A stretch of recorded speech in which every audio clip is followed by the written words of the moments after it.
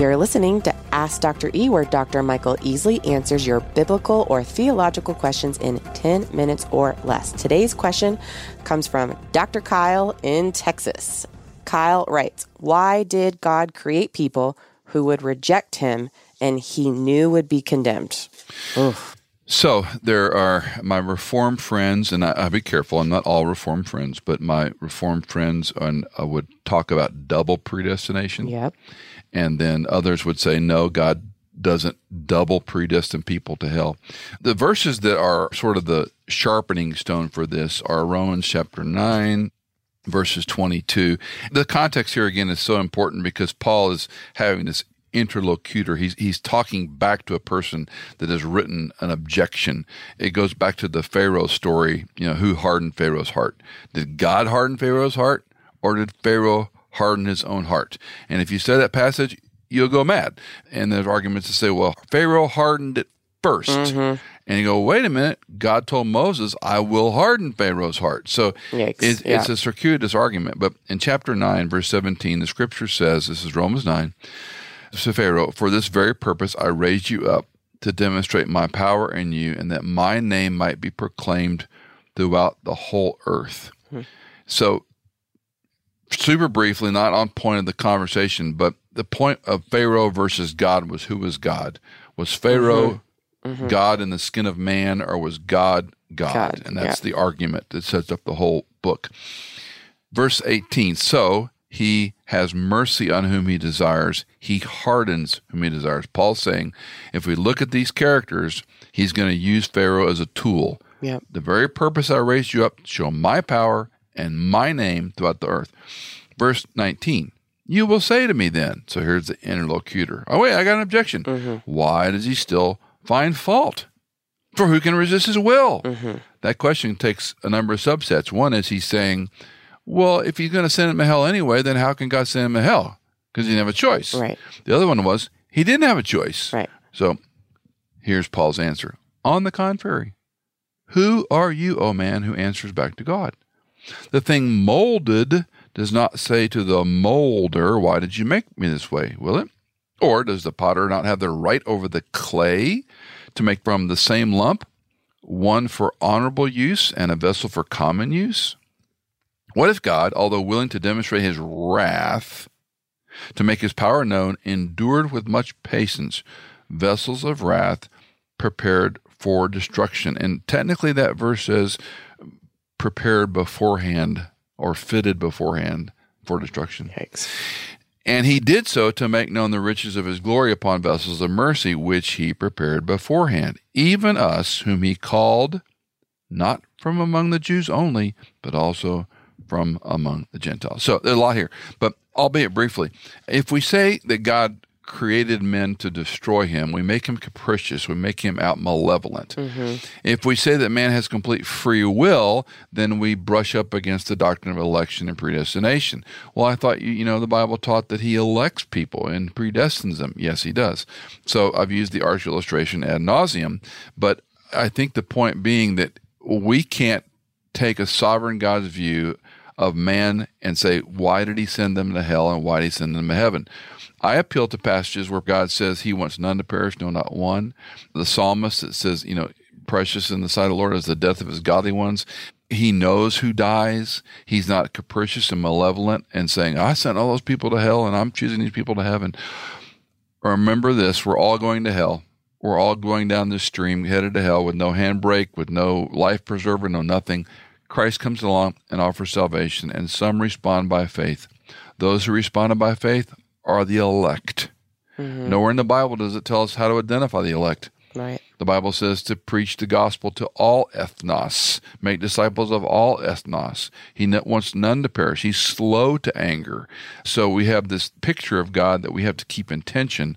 We're human, we're finite, we're limited on our capacity. But to attribute or ascribe God to sending a person to hell because he foreordained or predestined him goes against the character of God. Okay. So we have to take those passages in a larger picture. And I think even Paul in Romans 9, which seems so clear in one respect, go back to the purpose. I raised him up to demonstrate my power and my name, because Pharaoh's saying I'm God.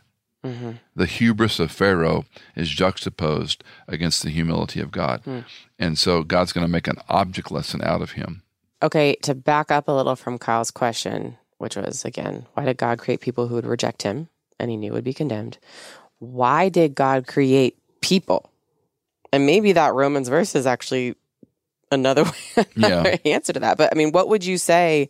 What does the Bible tell us about why did God even create mankind? Incredibly important question, very involved question, but we begin in Genesis 1 and make man in our image. In the image of God, he created him, male and female, he created them.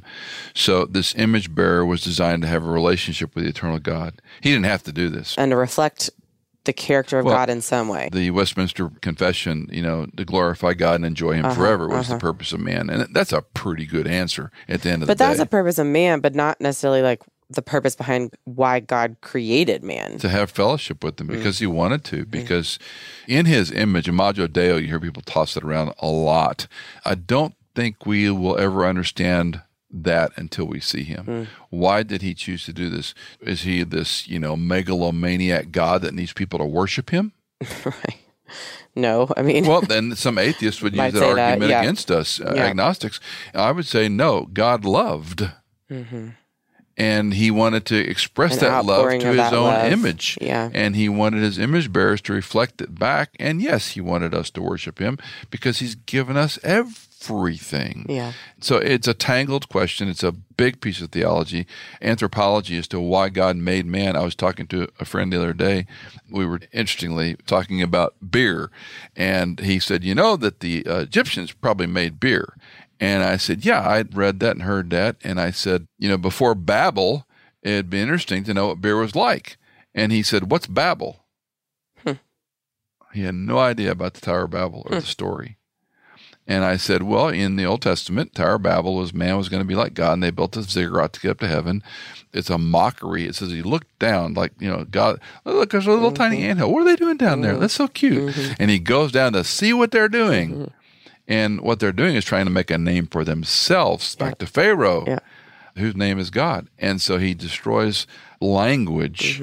And the word Babel is one of the few Hebrew words that ended up in English. It's what we call onomatopoeia. It sounds like it, zipper, babble, babble, babble. Right. So the idea of babbling, and even this, we have a language program now called Babbel, right? Oh, interesting. I didn't know that. So you can learn languages. And I said, that's probably when ethnicity began too, when race began. And this person was like, you're from Mars, you know what you're talking about. Point being, it was illustrative of how these people groups formed and began. Why did God confuse their language?